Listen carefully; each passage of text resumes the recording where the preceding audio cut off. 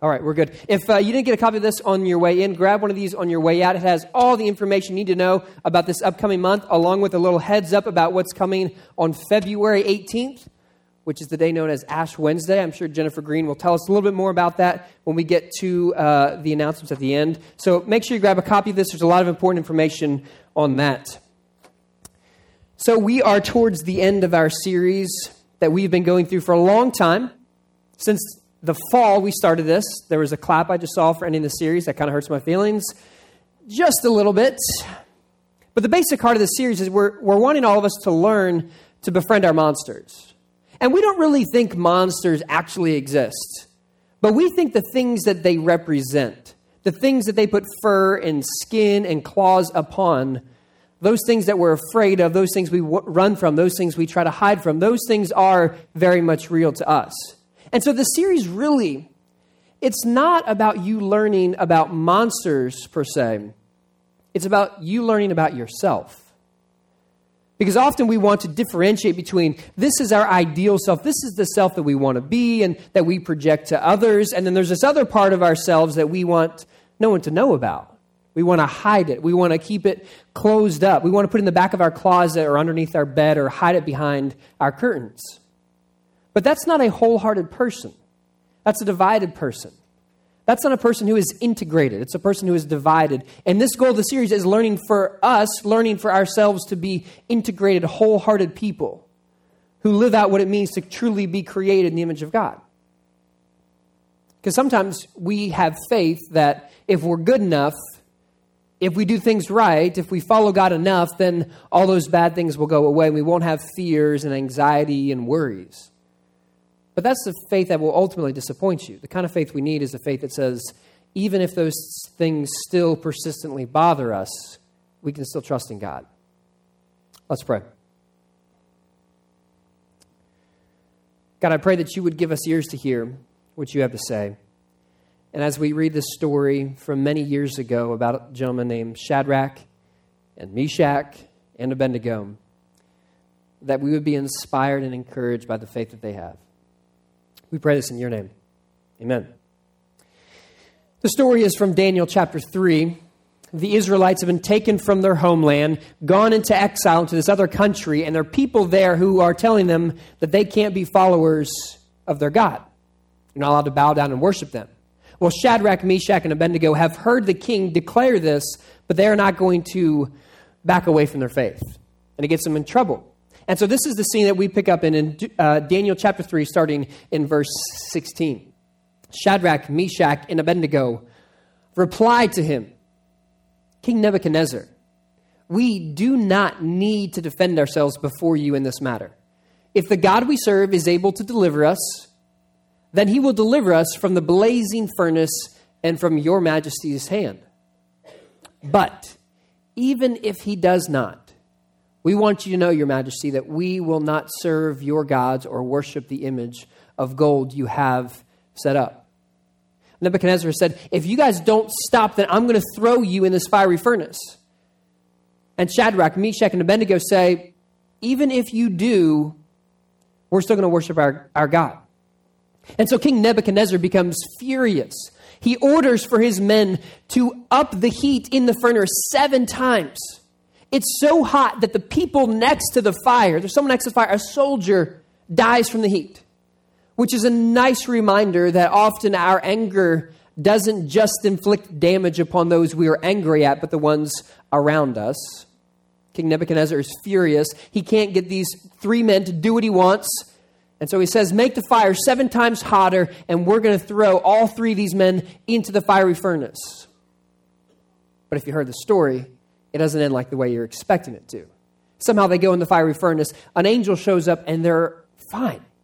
And this is what happens with the rest of the story. Picking up in verse, wherever that is. I make myself laugh too much. Okay, then King Nebuchadnezzar leaped to his feet in amazement and asked his advisors, weren't there 3 men that we tied up and threw into the fire? They replied, certainly, your majesty, he said. Look, I see 4 men walking around in the fire, unbound and unharmed, and the 4th looks like a son of the gods. Nebuchadnezzar then approached the opening of the blazing furnace and shouted, "Shadrach, Meshach, and Abednego, servants of the Most High God, come out here." So Shadrach, Meshach, and Abednego came out of the fire. I like the idea that they're just standing there until someone says, "Hey, you guys can come out." Until then, we're just going to stay here. We're cool. I guess I thought that was cool. No one else did. And the satraps, prefects, and governors and royal advisors crowded around them. They saw that the fire had not harmed their bodies, nor was a hair of their heads singed. Their robes were not scorched, and there was no smell of fire on them. So they come out of the fire, and they don't even smell like smoke. Can you imagine that? I can't even go to Starbucks and not smell like coffee for the rest of my day. But they go into this fiery furnace and they leave and they don't even smell like smoke. And some people really love this aspect of the story, that the unnatural thing happens. And we like these stories in the Bible. They give us encouragement that in perilous situations, sometimes it doesn't have to go the way that it seems like it's going to go. That people can walk through the Red Sea as it's divided and they can walk on dry land. That sometimes prophets end up in pits with lions, yet they aren't harmed. Sometimes people go on vacations with their in-laws and survive. The miraculous things do happen. And we need to hear that sometimes, right? Right? I've got a guy who's in the group of preachers I get with every fall, and he just found out that he has cancer, colon cancer. It's not a good kind of cancer to get, especially when you're my age and you have 3 kids. He probably needs to hear this story that sometimes people go into fiery furnaces and they don't even smell like smoke. There's a place for that. But what really impresses me about the story isn't that part. It's what Shadrach, Meshach, and Abednego say before they go in the fiery furnace. They look at the king and they say, even if our God doesn't, we're going to still have faith in him. Even if we end up in the fiery furnace, we're still going to have faith. The kind of faith that says, I will get down on one knee and still praise God and thank you, even if I don't score the touchdown. Even if the circumstances don't go the way I want, I'm still going to bow down and worship you. Even if I can't make my life go the way I want it to, and even if you're not on speed dial for me when I want you to get me out of the bad situation, even if I will still have faith. There's something about even if faith that really speaks to me. Because sometimes if you have a faith in a God who always ensures that you will never even smell like smoke, you're going to be disappointed. You're going to be disappointed. So when this girl told me that her parents were getting a divorce, she was shocked. She had long ago given up the idea that her parents would have the ideal marriage, the one that she saw as a kid on the Huxtables, or as many of us saw recently on Friday Night Lights with Coach Taylor, Mrs. Coach Taylor. She long gave up the idea that that was her parents. But still hearing her parents say, we're splitting up, felt like a scab was being ripped off. And so when I asked her, how are you holding up? The only thing she could say was, I feel like I'm losing my faith on this one. I feel like I'm losing my faith. Adversity has a way of getting to the core of issues more than anything else. I think adversity has a greater ability to destroy faith more than any argument against how the Bible isn't valid or the story of Christianity is not true. It has a way to get to your core, your foundation. Jesus told a story about this. He said there's 2 houses. One was built on sand. One was built upon rock. And the way that you can tell the difference in the foundation is when the storm comes. When a big storm comes, it shows you what your foundation is. Adversity has a way of getting to your core. And so for this girl, when she said, my parents are splitting up, and she was asked, how are you doing? All she could say is, I feel like I'm losing my faith on this one. Now, I have enough bedside manner to not say this, but what I wanted to say was, well, maybe you needed to lose that faith to begin with. Because what is the faith that you're saying? That God's always going to be the one that shows up and makes sure you don't smell like smoke. There's an old Latin phrase that comes from the plays that the Romans used to put on. It's a phrase you've probably heard me talk about before. It's the Latin phrase, deus ex machina.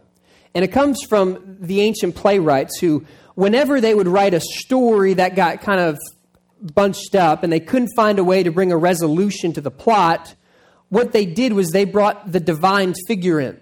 And the phrase comes from the idea of deus, that's the word God, ex machina, which looks like the word machine. It's the idea that the gods come down and they actually had a machine that they would lower the deity down onto the actual play. Onto the actual stage, this God figure would be lowered. And so when they couldn't figure out how to work the scene around and get a resolution, God would show up and change the situation. And it came to be used to describe kind of hacks.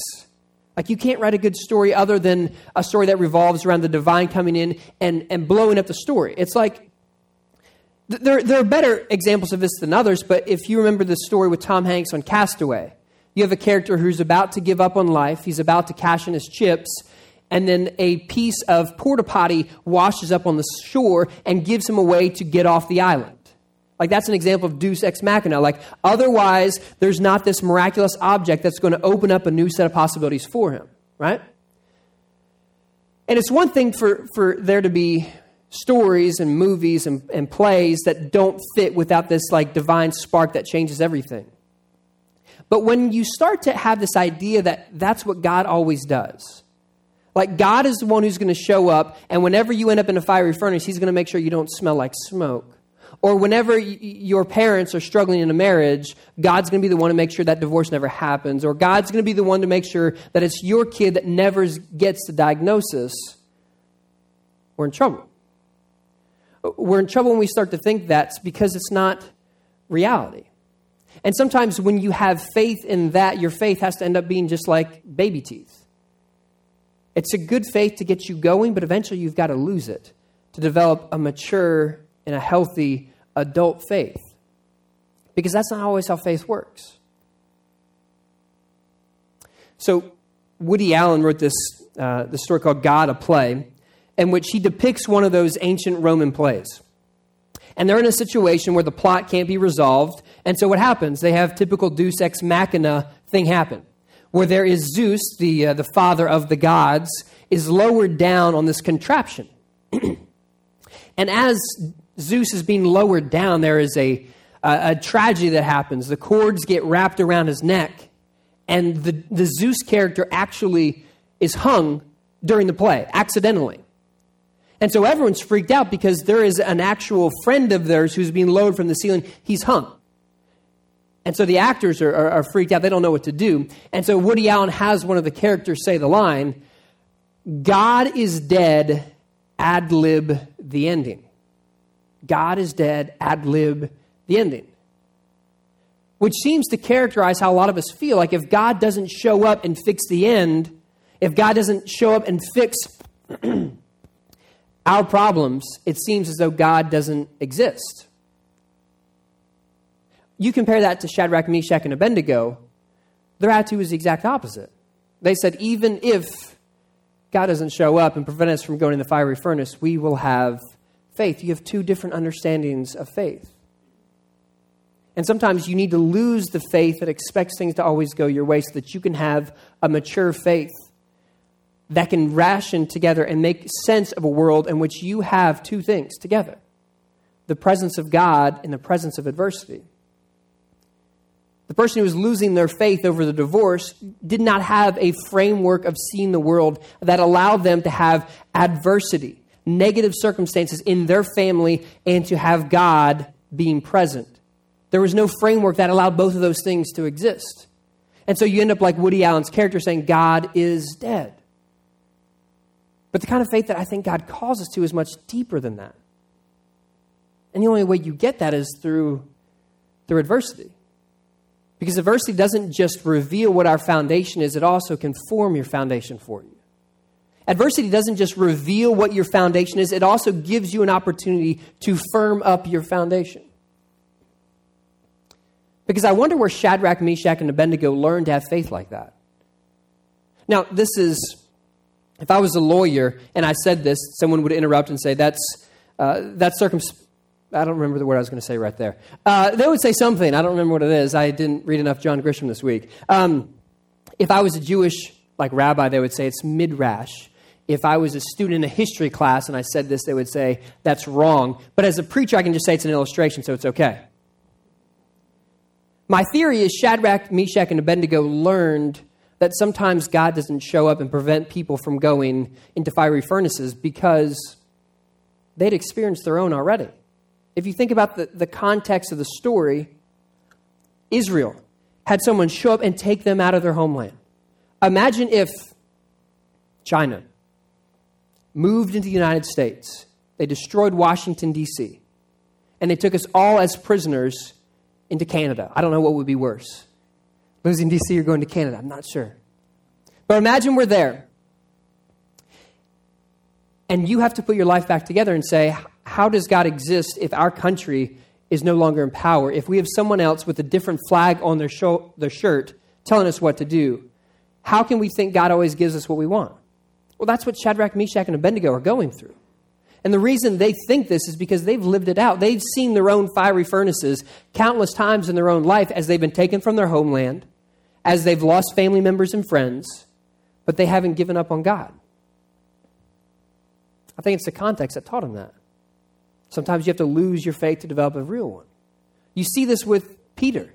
Peter didn't think Jesus could suffer. He didn't think Jesus could experience adversity. He did, and then he eventually developed a deeper faith. Your context shapes you. Growing up in a home in which my mom has a chronic illness, since I was a kid, my mom's always been sick. And I would be ignorant if I didn't think that shaped my understanding of faith. Because when things always go the way you want, it's easy to think that that's what God does. But when you have someone who's chronically ill in your family and well-intentioned people come up to you and say, well, is your mom feeling better? Like you kind of get sick of having to say the answer of, she's about the same. Because most of us expect when someone's ill, like they're going to get better. But if you see someone living always sick, it's hard for you to believe that God only exists when things go your way. And it's not just my mom. I'm not the only one who's dealt with this. You have brothers, you have parents, you have alcoholics in your family. Everyone has something like this. And so you have one option of kind of hiding from them and pretending like that's a separate part of your life and it's not integrated into your faith life. Or you can say somehow there is a different way of understanding faith, that all of that goes together. And I think what Shadrach, Meshach, and Abednego would say is you learn to bring all of that and to be an integrated person, that God exists right next to adversity. It goes together. Which means you have to view faith differently. Which means you have to question, what exactly does faith do for you? A lot of times we think faith is the means to get to the end of a perfect life. And that's not what faith is for. The sociologist and writer Brené Brown says this, and I've quoted her multiple times because I think it's just brilliant. She says she used to think of faith as an epidural. If you have faith, it's an epidural that blocks you from pain. But I've learned over the years to see faith instead as a midwife in your ear cheering you on. Now, my wife and I have gone through 3 births. She's gone through more of them than I have, but I was there at least. And 2 of those births have included an epidural, and 1 didn't have an epidural. And I don't know if it's a coincidence or not, but if I have one daughter that becomes a professional cage fighter, it's going to be the one that didn't have the epidural at her birth. I'm not sure how correlated that is, but I know I've never been the same after that birth without the epidural. I can tell you that much. But an epidural is a great thing. Like, it blocks you from feeling pain. And who wouldn't want to be blocked from feeling pain? If I knew faith was really offering that, I would take that in a heartbeat.